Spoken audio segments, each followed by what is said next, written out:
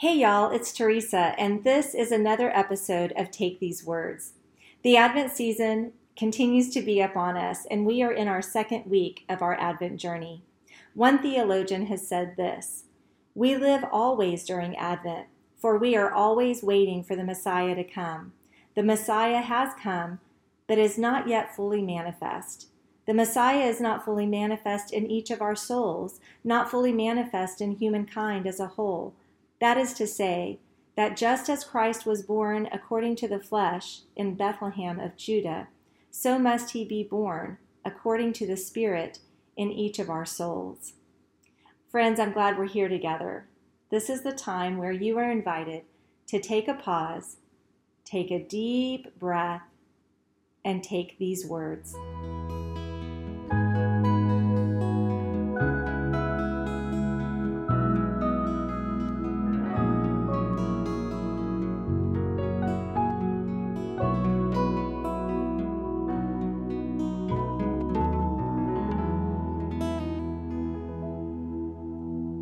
Today, words by Jessica Peterson. Jessica is an ordained deacon in the United Methodist Church and a gifted writer. She blogs at revjessicapeterson.com, and this is a recent reflection of hers on Advent, and she ends with an invitation to consider some practices this season. She writes, "During the Advent season, it is as if time is no longer linear. Instead, time morphs into something that is hard to grasp and even more challenging to describe. We look forward to a birth that has already occurred 2,000 years in the past. We read prophetic passages from centuries prior to Jesus' birth, and we read Jesus' actual words about the promise of his future coming as a means of preparation for celebrating Jesus' birth. We imagine a future that was promised more than 2,000 years ago, and we wait with hope for its arrival. Past, present, and future are held together. We remember that God is faithful as we celebrate the already and not yet, promises fulfilled and promises yet to come, that Christ is born and Christ will return. But it's not all about what happened in the past or what will happen in the future. Advent is about what God is doing here and now. It is about the work of God within us as we remember God's faithfulness and anticipate the future. It is about being awake to God's presence with us at all times, in all things. It is about who we are becoming in this season. As we pay attention to God's work in our everyday lives and in the world around us, God is working within us, changing us from the inside out. In Advent, God is doing a new thing. What is that new thing? God is fulfilling God's promise of making all things new by making us new and remaking us every day through grace. Another word for this is sanctification. It is happening within each of us and within the community of faith. These are signs of God's kingdom here on earth right now. And as we hope for a future that we cannot see, we do so with faith because of the promises God has made. You may want to consider choosing a spiritual practice for this week that will enable you to practice awakening to God. Here are some possibilities to consider. Practice contemplative walking.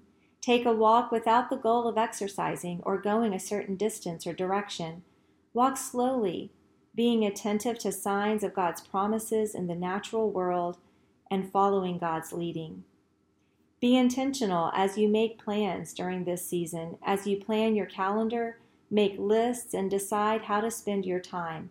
Remember what Advent is for. Be sure to leave room for slowing down and practicing becoming aware of God's presence. Pray the prayer from Psalm 25, 1 through 10. Don't just read it, but pray it.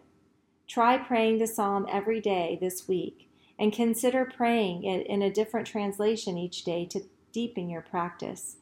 Journal about the promise and what it means to you, and how you have experienced God's promise in the past. How are you experiencing these promises in this particular season? Again, that's from Jessica Peterson. And I'll close with the Psalm 25 that she referenced. I offer my life to you, Lord. My God, I trust you. Please don't let me be put to shame.